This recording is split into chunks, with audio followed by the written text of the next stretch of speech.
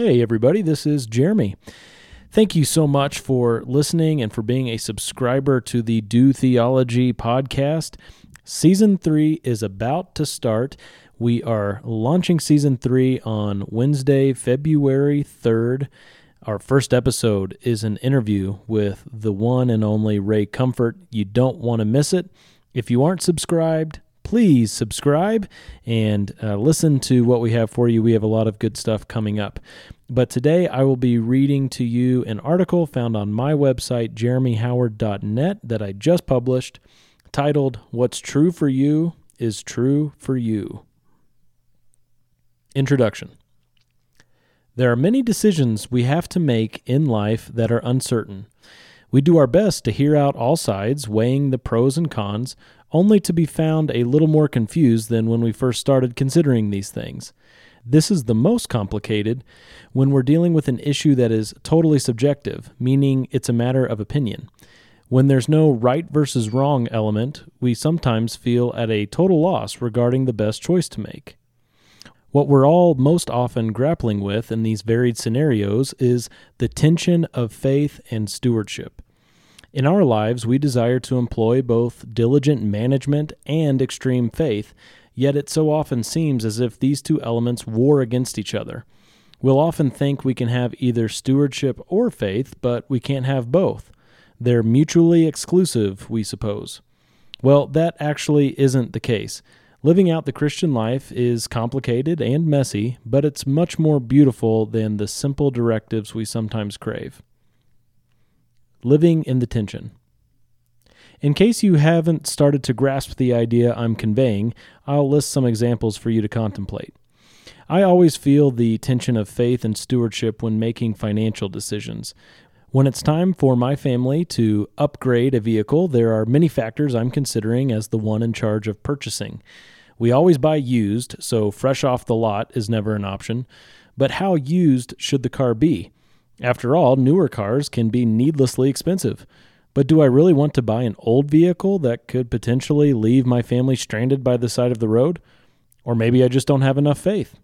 But at the same time, I am responsible to manage my household well.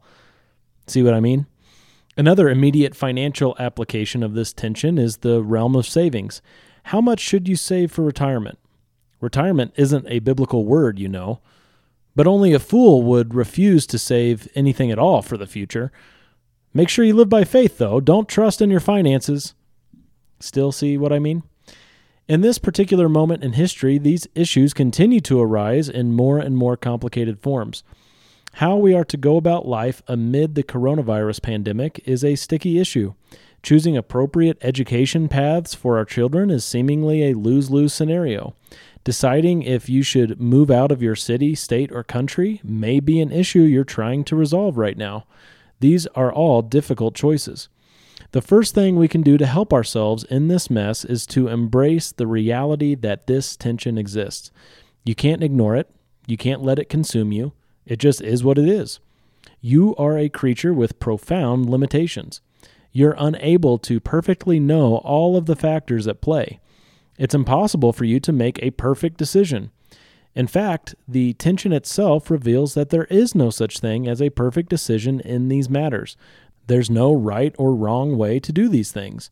So, take a deep breath and let your conscience be informed by Scripture before pulling the trigger. Be fully convinced. In Romans 14, the Apostle Paul puts forth the matter of holidays.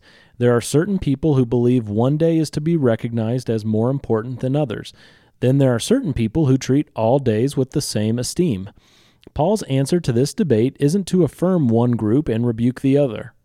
That last sentence is important. You may want to read it again. Paul's answer to this debate isn't to affirm one group and rebuke the other.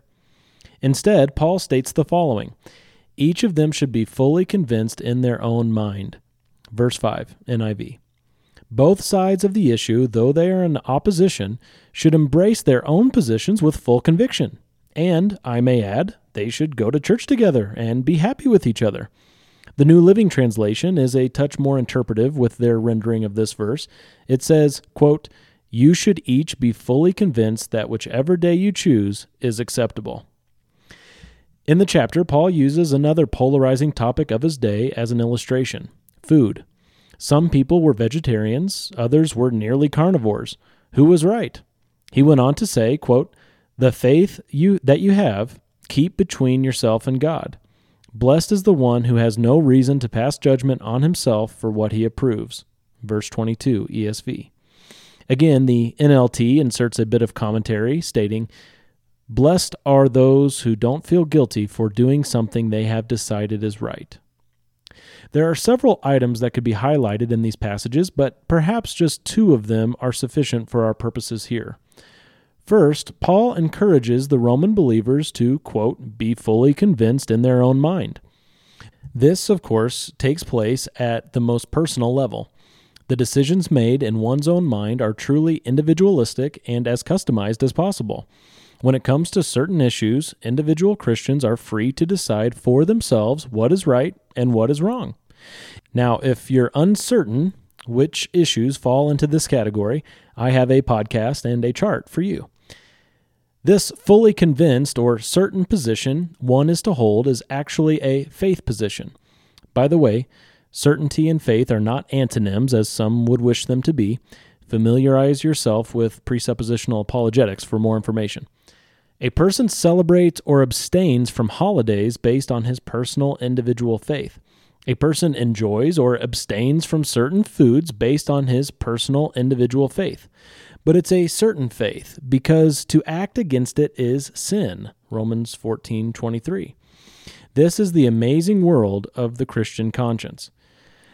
Second, as the NLT highlights, these decisions we make shouldn't cause us to doubt our acceptance before God or make us feel guilty. The entire chapter makes it abundantly clear that these choices do not jeopardize our justification or the whole of our salvation in Christ. Check out verse 3 and consider it slowly. Quote, "The one who eats is not to regard with contempt the one who does not eat, and the one who does not eat is not to judge the one who eats, for God has accepted him." God has accepted him. Him who? Well, God accepts both of them. It is before our Lord alone that we stand, and on the basis of Calvary, we are accepted. We are forever justified as redeemed individuals whom God reckons as innocent. What a blessing!